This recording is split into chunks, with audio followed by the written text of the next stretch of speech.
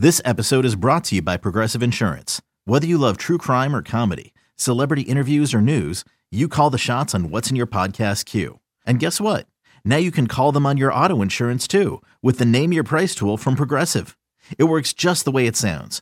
You tell Progressive how much you want to pay for car insurance, and they'll show you coverage options that fit your budget. Get your quote today at Progressive.com to join the over 28 million drivers who trust Progressive. Progressive Casualty Insurance Company and Affiliates. Price and coverage match limited by state law. You could spend the weekend doing the same old whatever, or you could conquer the weekend in the all-new Hyundai Santa Fe. Visit HyundaiUSA.com for more details. Hyundai, there's joy in every journey.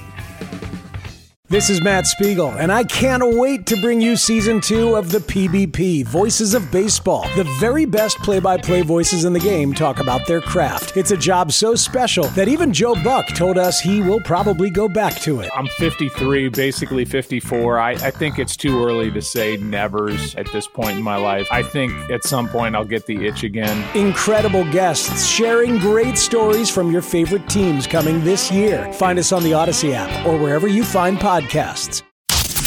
We know who runs the route, but now it's time to dive into the guys throwing the ball. Welcome to QB Klass, presented by Reception Perception. Here's your host, Zach Miller and Derek Klass.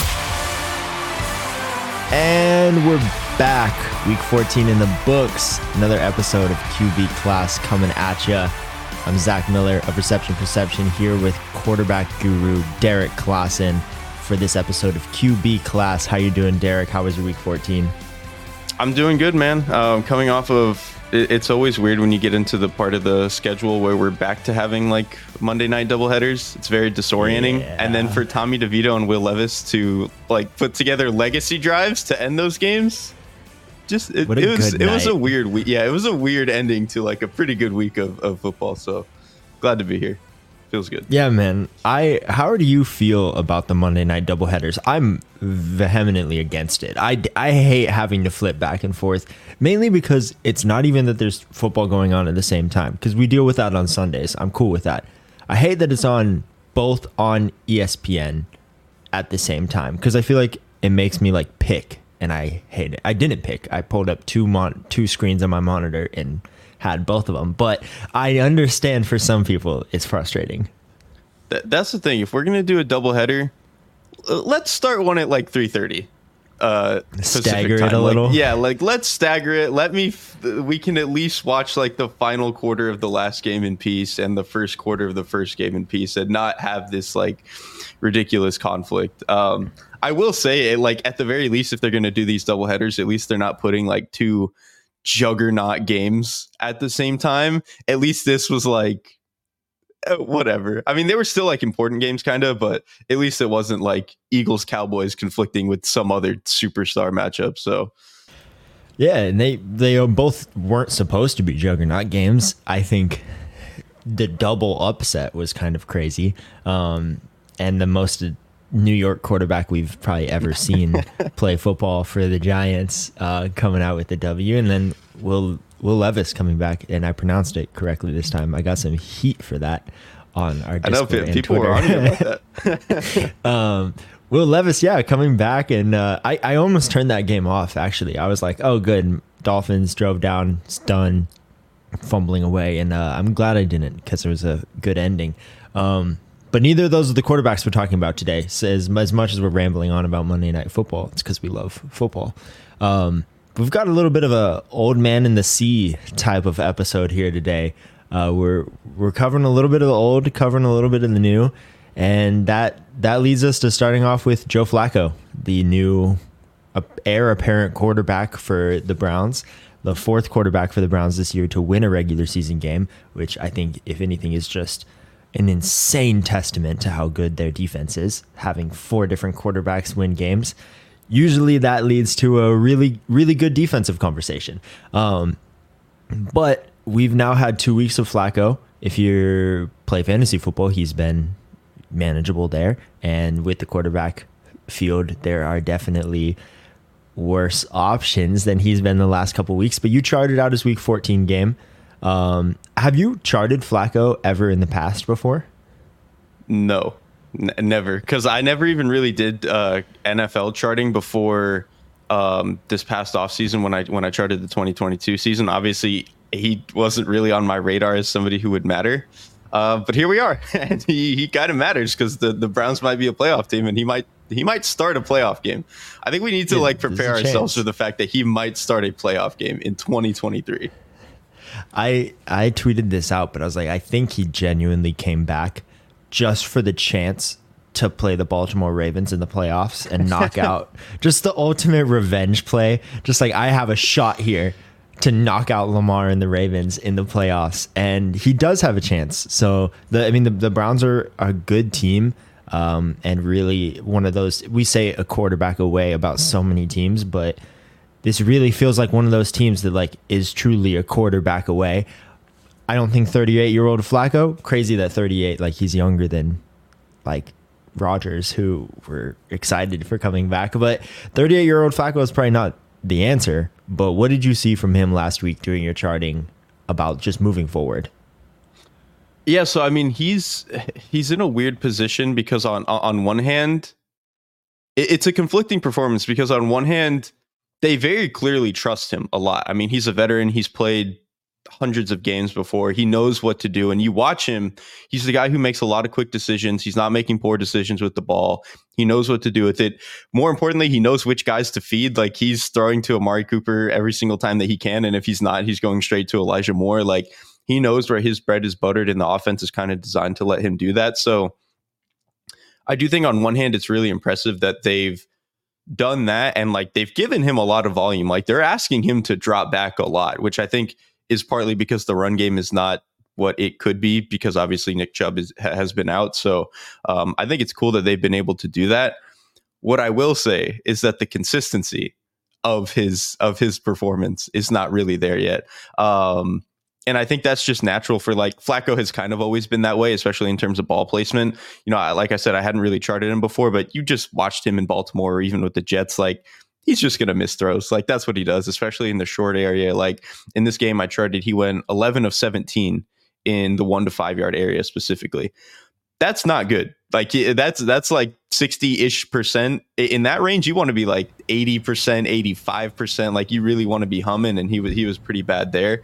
He was also really bad in the 16 to 20 area, which, to be fair, in this game was a lot of trying to just force a back shoulder ball to Amari Cooper, which from a process standpoint you kind of get that's where you got to go with the ball in this offense, but he just wasn't able to connect on any of those. So I think that was a problem. The other big thing, he was bad on third down. He went 6 of 15 just in terms of accuracy on third down, and I think they only converted 3 of them in terms of passing. So part of that is just he doesn't have any juice to go create. And so, that's obviously a big issue for him. I think he had 1 play in this game, but that's really all he had. So he really gives them a veteran presence, and that's awesome. And you can see the arm strength really fits some of these really tough throws. But on a down to down basis, it's still a little shaky. That's for sure. So we've seen a couple quarterbacks starting for the Browns this year, including Deshaun Watson, who's out for the season. But PJ Walker, Dorian Thompson-Robinson, what sets Flacco apart from those guys? If you're moving forward for the season, I believe there was reports that Flacco is the starting quarterback, even though he got reverted back to the practice squad already. So let's say he's moving forward as the starting quarterback. What traits are going to set him apart from those other two guys that would have you start him above them, or would you start him above them if you were making that decision? I definitely would. And to me, it's 2 things. One, it's arm talent. I think his arm is still really damn good. And there were some throws even in this game where he's throwing a dig route, or he's trying to fit in a ball on a comeback route or something. And it's oh, okay, he's still got the juice. He can make some really, big boy throws. And I think that's important. And I think Watson really doesn't have the arm strength he used to have. And I think Flacco certainly has a better arm than Walker and DTR. I think the other thing is, just in terms of schematic flexibility, Flacco has a lot more to him than the other guys did. DTR can kind of do some of the RPO stuff and some of the basic quick game stuff. Can't do anything else. PJ Walker was kind of good at getting into we go under center, we play action, we throw down the field. couldn't really do anything else. Deshaun Watson could kind of do a little bit of everything, but almost in the same vein as Flacco, like just not very consistent this year. And I think really what makes him different than Flacco is like Flacco consistently makes decent decisions on time, even if the accuracy can be a little bit shaky. Watson's decision making was all over the place this year, and it really has been since he's came back to the field. So I think really just what sets Flacco apart is he knows how to run the offense. The offense can kind of do a little bit of everything to stay fresh, and I think Stefanski does an awesome job of that. And then he still got the arm to make 2 or 3 like really cool throws a game where you're like, okay, we got a chunk play. We can rely on the run game a little bit and put some easier throws together to actually get into the end zone. You talked a little bit about his inability to create in the pocket, which at 38-year-old, he doesn't have the legs that he did. He never really had the legs. That was not his thing. But how much does this offense even need him to create? You know, I mean, that's like the argument for starting Dorian Thompson-Robinson is like his legs. You know, he can run around, he can run for first down, things like that. But that's not a huge part of the Stefanski offense. He kind of wants you to run the scheme a little bit more than we've seen from like obviously there are quarterbacks that get the reins handed to them. Like Prescott, we've seen this year has had the reins handed to him. Lamar does what he does, and that's the sort of thing. But I feel like the Browns kind of need someone to just run the plays, like almost like like Brock Purdy's the biggest comparison, you know, but that's a different conversation than this. But just someone that's not going to make mistakes. And yeah, like you pointed out, Flacco's kind of a different seed in that, where he's going to make the right decisions. He may not have the accuracy to complete them all the time, which we saw from this last game. I saw plenty of airmails, and I'm sure you doing the tracking got to see all of the airmails that he had. Do you think they can win a playoff game with Joe Flacco under center? Dude, I kind of do. Like, it sounds ridiculous, but like the AFC, just between some of the other quarterback issues, and really it doesn't feel like there's a powerhouse in the AFC. Like the closest is probably the Ravens, but you even look at the Chiefs, and it's like the Chiefs are obviously still a good team, but they're pretty frustrating on offense. And this Browns defense is kind of designed to give them issues. And then really none of the other AFC teams feel that good. Like Miami is liable to kind of falling apart. The Jaguars are a weird team. Like if the Colts get in, like I don't feel very good about them. Like the Texans will probably get in, but even they are like kind of gettable because they're still a very young team. So I don't think the Browns will win a playoff game, but it's on the table. I think he could do enough. They are probably more than likely going to be there as well. I mean, they're in the middle of the hunt right now. Their schedule closing out the year hits the Bears, the Texans, the Jets, and the Bengals, which are winnable games for this team. It's hard. The Browns feel like every game is a winnable game for the Browns because their defense is just so good that they just really need to do something manageable on offense to win these games. And I think they can get it done. I'd be excited to see. I don't know if I'd be excited to see Flacco in the playoffs. That's the wrong word, which is kind of like a testament to how many quarterbacks are hurt this year when we're like, wow, I'd be excited to see Joe Flacco and the Browns in the playoffs. Like, that's so gross. But I don't know. It's kind of a cool story. I never had any issue with Flacco at the Ravens. He was fun to watch for all those years.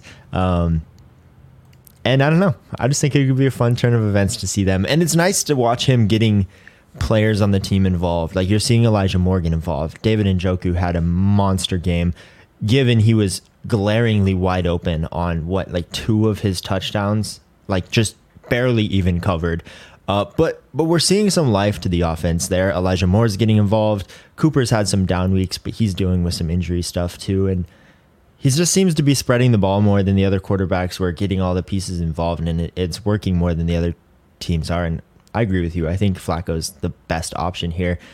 He got reverted back to the practice squad, but they can just bring him right back up. And I think this is their 3rd time bringing him up. So once they bring him up this time, they have to sign him to the active roster. So we're going to get more games with Joe Flacco, which is not something I thought we would be talking about at week 14. But here we are anyway. The last thing I want to say about Flacco, he, after this past game, kept saying stuff like, man, I'm just so glad to be here. I feel like a 10-year-old kid again, all this stuff, like kind of getting like emotional. And I was like, dude, I used to be a Ravens fan and I don't really remember him being like this. Like, it's kind of cool to see him actually feel human and like be kind of emotional and talk that way. I thought that was actually the coolest part of what's been going on. So good for him, man. I'm glad he's feeling good. Yeah, I feel like for some of these guys, when you take a step away from the game like that, like you probably miss it. You know, it's been your whole life for so long that he's probably grateful to just have another opportunity before he hangs up the cleats for good. And yeah, I mean, I'm happy for him to have that opportunity too. Let's get some youth involved here. We finished our old man in the sea segment here with the Browns. Arguably one of the bigger hot topics of the season is the Bears quarterback, Justin Fields. As the year comes to a close and draft positions start coming up, it's going to become even more of a conversation because there's the question of, should they stick with Justin Fields moving forward? And you've charted him once this year in week 11 already. And you obviously did all of his charting last year, so you've seen your fair share of Justin Fields. Did you do any college charting on Justin Fields coming into the season? Selling a little or a lot? Shopify helps you do your thing, however you cha-ching. Shopify is the global commerce platform that helps you sell at every stage of your business. From the launch your online shop stage, to the first real-life store stage, all the way to the did we just hit 1 million orders stage. Shopify's here to help you grow. Whether you're selling scented soap or offering outdoor outfits, Shopify helps you sell everywhere. From their all-in-one e-commerce platform to their in-person POS system, wherever and whatever you're selling, Shopify's got you covered. Shopify helps you turn browsers into buyers with the internet's best converting checkout. 15% better on average compared to other leading commerce platforms. And sell more with less effort thanks to Shopify Magic, your AI-powered all-star. Shopify powers 10% of all e-commerce in the US. And Shopify is the global force behind Allbirds, Rothy's, and Brooklinen, and millions of other entrepreneurs of every size across 175 countries. Plus, Shopify's award-winning 24/7 help is there to support your success every step of the way. Because businesses that grow with Shopify. Sign up for a $1 per month trial period at shopify.com/Odyssey Podcast, all lowercase. Go to shopify.com/Odyssey Podcast now to grow your business, no matter what stage you're in. Shopify.com/Odyssey Podcast. Hey, Rob Bradford here. I have set out on a mission with my good friends at FanDuel to prove what I have known for some time. Baseball isn't boring. Now I have a daily podcast to prove it with some of the most notable people in the baseball world, screaming baseball isn't boring from the mountaintops, or at least agreeing to come on our show. Players, managers, GMs, and yes, even the commissioner of baseball, Rob Manfred. It has been a constant wave of baseball's most powerful voices. So join the revolution. Subscribe and soak in Baseball Isn't Boring. Listen on your Odyssey app or wherever you get your podcasts. You'll be glad you did.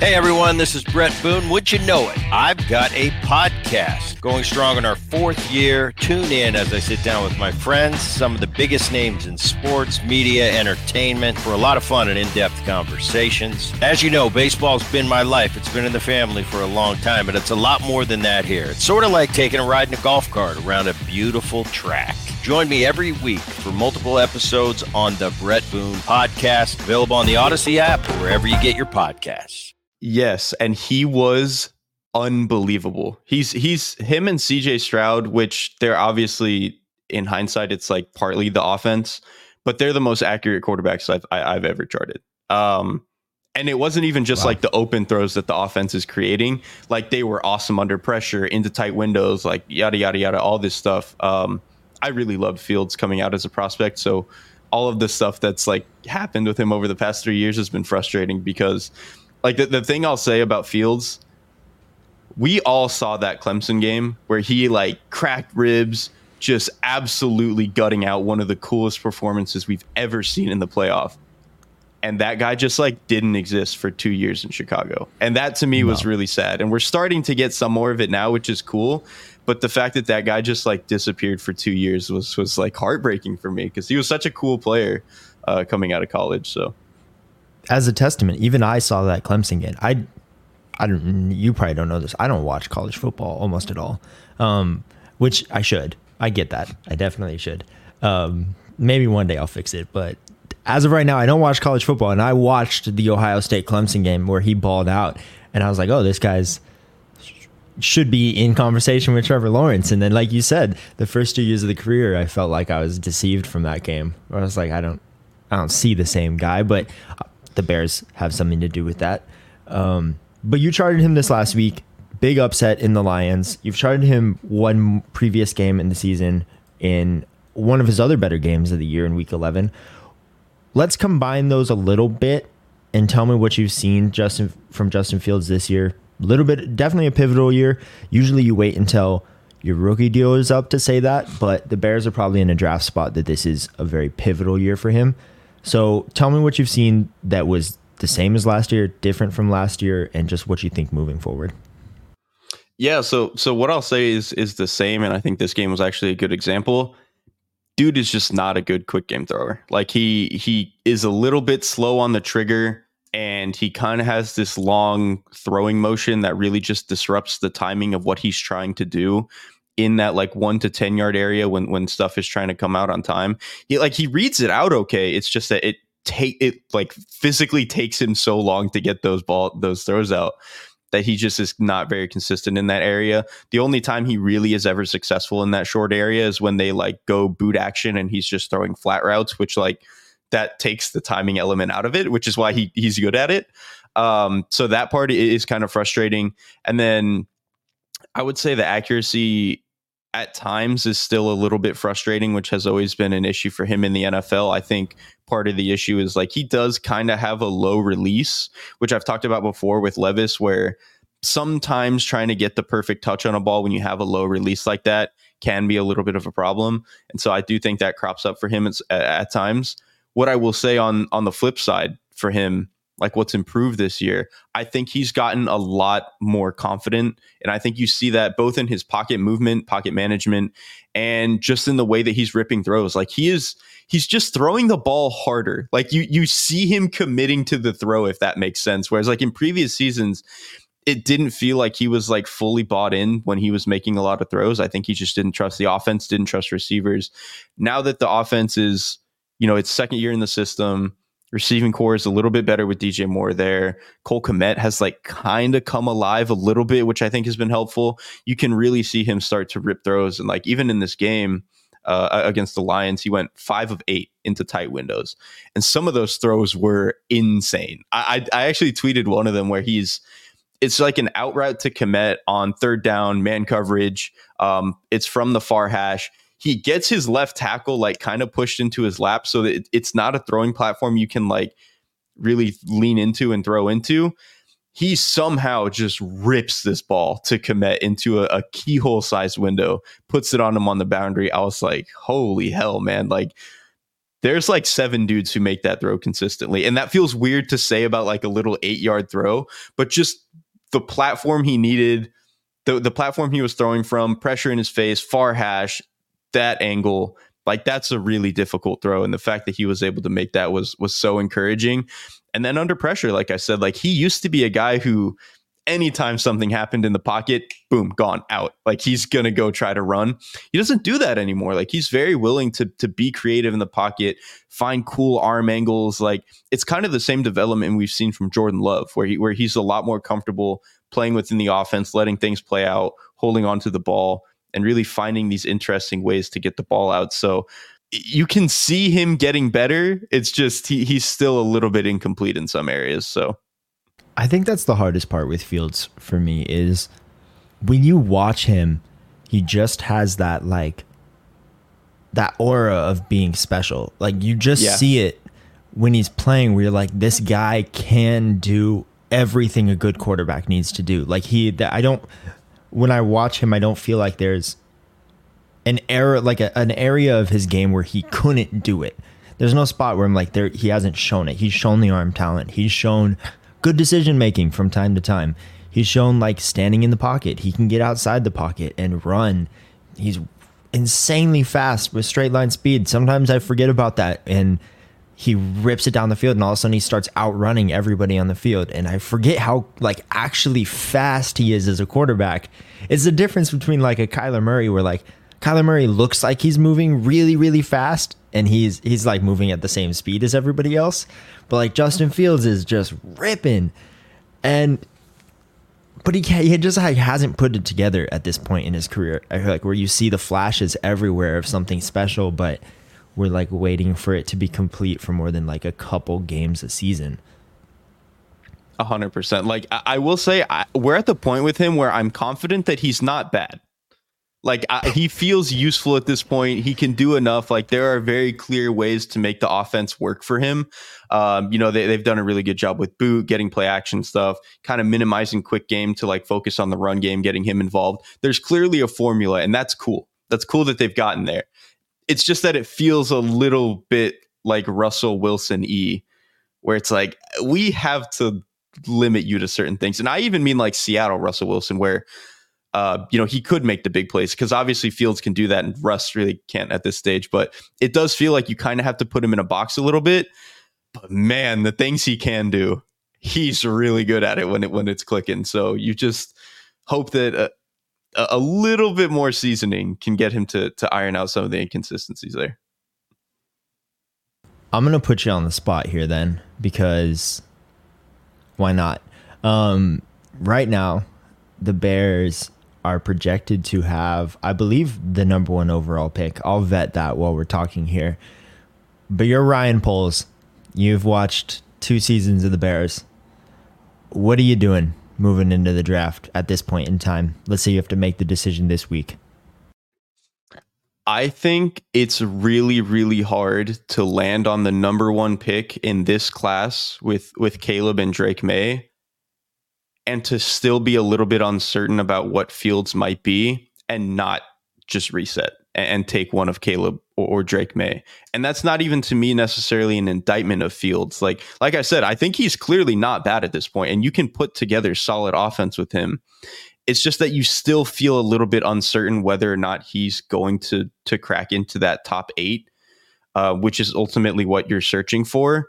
Whereas I feel like if you're going to be uncertain at the quarterback position anyway, you might as well kind of reset the clock, give yourself a little bit more breathing room, and try to go get a guy like Caleb or Drake May and send Fields to Atlanta or Pittsburgh or something please, like that. Yeah. I was going to say, please, Atlanta. Atlanta is my dream destination. If not there, I would love to see Pittsburgh, because personally, I'm done with Kenny Pickett, and I think the Steelers are probably going to be too.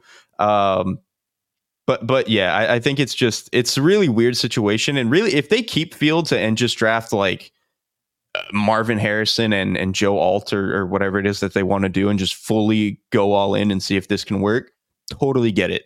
It's just, I think if you're in such a unique situation like this, where the number 1 pick in a really good quarterback class is falling into your lap, it's hard not to just reset and then kind of take that opportunity. Yeah, we haven't seen it that often. And I did double check. They're projected right now to have the 1st and the 5th overall pick. That'll depend on the Panthers primarily, because I think the Bears will more than likely win at least one more game during the season. We haven't seen it all that often. Pretty much Josh Rosen is the most memorable of late of going back in a 1st round quarterback. It's happened before, like previously, but we don't see it all that much. I haven't watched anything more than just highlight film on Drake May or Caleb Williams. I know he's supposed to be the next second coming of Patrick Mahomes, which I know you fought back against it. He's not Patrick Mahomes. And I agree, because no one's Patrick Mahomes. No one is. Player comparisons are always so tough.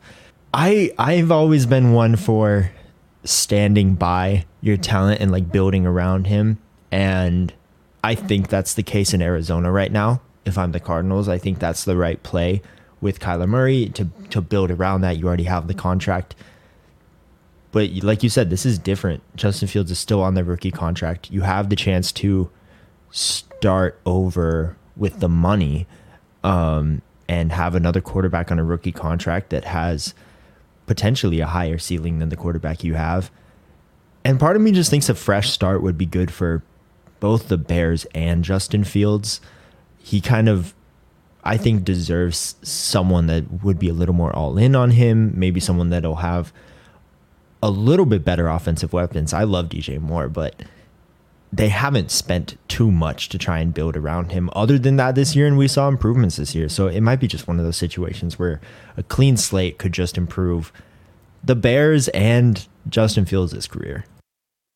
That's exactly where I'm at. And like I said, I wouldn't really blame them for doing either way. Like if they think Fields is a Marvin Harrison and one more tackle away, totally get it. It's just like I said, if you can reset, because that's the thing, you're going to have to pay him after this year. So that makes it a little scary. Whereas, like we both mentioned, you could kind of reset everything with the contracts by just taking May or Williams. So, and like you said, it still feels like there's a little bit of battle scars with him playing in Chicago, even if he is getting better, that maybe he could shed some of that if he went somewhere else. And we brought up Atlanta because that's my dream spot. You said that's your dream spot too. And I feel like it'd be the difference in like trust as well in the team. Like Bears fans don't trust Justin Fields. The Bears coaching staff, I don't think fully trusts Justin Fields, and they may not ever. But you go to a team like that truly feels like they're a quarterback away, the offensive system. Say what you want about head coaching in Atlanta. They've been able to win gross games this year. I just would love that. I would just love that for a team that they're not going to have a quarterback pick in this draft. There's no way Atlanta is getting any of the top guys. It's just not going to happen. They're going to fumble their way into the playoffs somehow. Just gross. But I would love to see that. I think it'd be a great fresh start for both those guys and just a good way to end that situation in the Bears right now. But who knows? We've seen crazier things happen in Chicago before. So wouldn't it be, there's no way to predict that. We're not close enough yet to say anything with a grain of salt. But that goes those out. We'll have, who are you writing up this week? Is it Flacco or Fields? Yeah, it's actually going to be Flacco. I wrote about Fields like 3 weeks ago, so I don't want to write about him again. But I'm going to write about Flacco to try to contextualize what's going on there. Sweet. So check out the website. We'll have Flacco's full profile up. You can see the charts. We talk about them during the show on YouTube. These clips will be out there. And then Justin Fields, you'll be able to see his graphics on Derek Klassen's Twitter. So go follow him there. Let's close out the show with some off-script stuff, though. We have two of your personal favorite quarterbacks on the docket here in Matt Stafford and Lamar, who both had some solid quarterback play this week. I've seen a lot of glowing reviews about Lamar. And I actually hopped on a podcast last night with Casey Kasem and talked about Lamar as my MVP vote. So I'm with you there. But tell me what you saw from them this week that you want to gloat about. I really think from a quarterback versus quarterback perspective, this was the best game of the season. These two dudes were unbelievable all game. And what's funny is they're kind of similar in a lot of ways. Like you look at them physically, they're very different. Obviously, Lamar wins a lot more with, he's a little bit twitchier. He's going to create outside the pocket more. He's a lot skinnier and he's shorter than Stafford. Stafford is a bigger, kind of got dad strength at this point. Obviously wins more with arm strength, doesn't really move around. But their mannerisms in the pocket, like the way that they keep their eyes up, the ways that they'll move, the way that they'll find these weird sidearm angles, like it's actually very similar the way that they kind of handle themselves in the pocket. And so to kind of see them go back and forth with each other in this game, I thought was awesome. Lamar had a sequence in this game where he throws a touchdown and then they get to the 2-point play. He does this like crazy movement in the pocket and then he's like getting chopped down at his ankles like a tree. He still flicks the ball out to his receiver to fit it in on the sideline to convert the 2-pointer. I was like, okay, this dude's out of his mind. And then Stafford had some throws in this game. Like there was a touchdown he threw to Cooper Kupp where getting pressure off the left side, I think it was like a free nickel blitz. And Stafford just throws like an insane floater. Like in terms of a little like 15-yard touchdown, there's probably never been one that's been thrown higher in the air than he threw on that touchdown. And it fell right in Kupp's hands and it was a great throw. And then he had a different throw in this game where he throws like a deep crosser to Puka Nacua on the sideline that just Puka makes an awesome diving catch, but Stafford puts it in a window that like doesn't exist for all but 3 other quarterbacks. And that's just the type of stuff that he's done all year. So I don't know, man, to see those two guys going back and forth where Stafford is legitimately playing as good as he did in the Super Bowl year. And Lamar is probably playing the best ball of his career. Just beautiful football, man. Just an unbelievably cool game to watch. No, that game was fantastic. I almost, not from a personal standpoint, because I needed the Ravens not to score for fantasy reasons, but from a personal standpoint, I wanted to see more of that overtime because I just didn't want that game to end. And you're right. I think we've seen a different level of Lamar's game this year that people were asking for years. They were like, yeah, he can run. Yeah, he can run the like Greg Roman offense, but can he play the quarterback position? And like, yeah, he can. He's straight up balling this year. His pocket management, like he's not just dipping when that pocket collapses. Like he gets out of space and his eyes are never wavering from downfield. And he's making it happen, man. His weapons still aren't that great either. I know we talked about the like renaissance of the Ravens' weapons this year, but they're not that good. Like Zay Flowers has been really, really good as a rookie. I'll give you that. OBJ has looked better, but he's still a shell of the superstar he was. And Bateman has never kind of really materialized as their number one pick. And it doesn't matter. Lamar is still just like dropping these bucket passes. And we've seen that from, it's funny that you're comparing those two. I know you love them both, but yeah, I feel like we're just not talking enough about how Lamar is similar to like a Stafford now, where he's not just a running quarterback. He's making those like creative adjustments in the passing game that just really brings his game to a different level. That's a scary quarterback to be facing right now. Very scary. And that's the thing. I feel like that to me is the part that people have misunderstood about Lamar the most is he doesn't run like all the time. He only really runs when he has to. He's very much a guy where like if he's facing pressure, it's not like the old Justin Fields where it's like, oh, immediately I'm going to go make a play. That dude has eyes down the field, and if he feels there's nothing there, he'll go run. But that dude is looking to throw all the time, and he's been better at it this year than even before. That like I could do 3 separate podcasts in a row about Lamar, man. He's just phenomenal. He's a great player. I know you're on the Dak MVP train, which no hate from me. I think he's well deserved. I'll place my money on Lamar because I think that's the scariest team in the NFL right now. I know the 49ers have been rolling, but there's really no one else I'd be more scared of than the Ravens and Lamar at this point. Tying in line with every quarterback being hurt, though, let's close out the show with one more gross one. We got some Jake Browning content coming from Derek. What do you got for me? Yeah, my quick Jake Browning note here. It actually matters a lot for this Bengals offense that he can play under center, because the thing with Joe Burrow, as wonderful as he is, top 7 quarterback, really good, obviously going to be a guy who can take you to the Super Bowl every year, or who has that capacity. He does not like playing under center. He doesn't like the deeper dropbacks. He doesn't like turning his back. He doesn't like all the tight window throws you have to make from under center with play action. Just doesn't want to do it. And so that obviously limits a little bit what the Bengals offense can do. Jake Browning is the total opposite. That dude wants to be under center. He wants to boot. He wants to go play action. He wants to do all that type of stuff. And I think, one, it's opened up the offense a little bit because they can still do a lot of the gun stuff they did with Joe Burrow. But 2, it's just such a different thing for offenses or for defenses to have to prepare for this Bengals offense, where for 3-4 years now, it's been, okay, they're going to be in shotgun. They're going to be in 4 wide.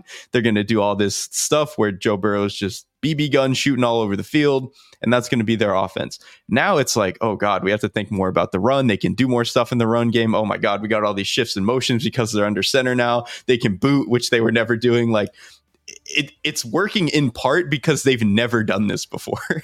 And so at a certain point that shine might wear off, but for now it's kind of keeping them alive, which is cool. It's like the opposite of the film you watch with the Bengals. All these teams are studying for a shotgun spread, and then all of a sudden you've just got like a little I formation with a bunch of play action, and you don't know what you're doing there. And I worry about the playoffs this year just because all of these teams. But I've seen a lot of comparisons with Jake Browning and being like, oh, obviously anytime you have an unnamed quarterback, it's just always like, is this the next Brock Purdy? It's like, probably not, but he's winning them games, and that's all that matters for the Bengals right now. Right, he's doing his job. Good for him, man. He's a good backup. Good for him. That's all we have to say, though. Well, appreciate everybody for tuning in. That's going to close out our week this week. I'm Zach. Thanks for being here, Derek. We'll see you next week.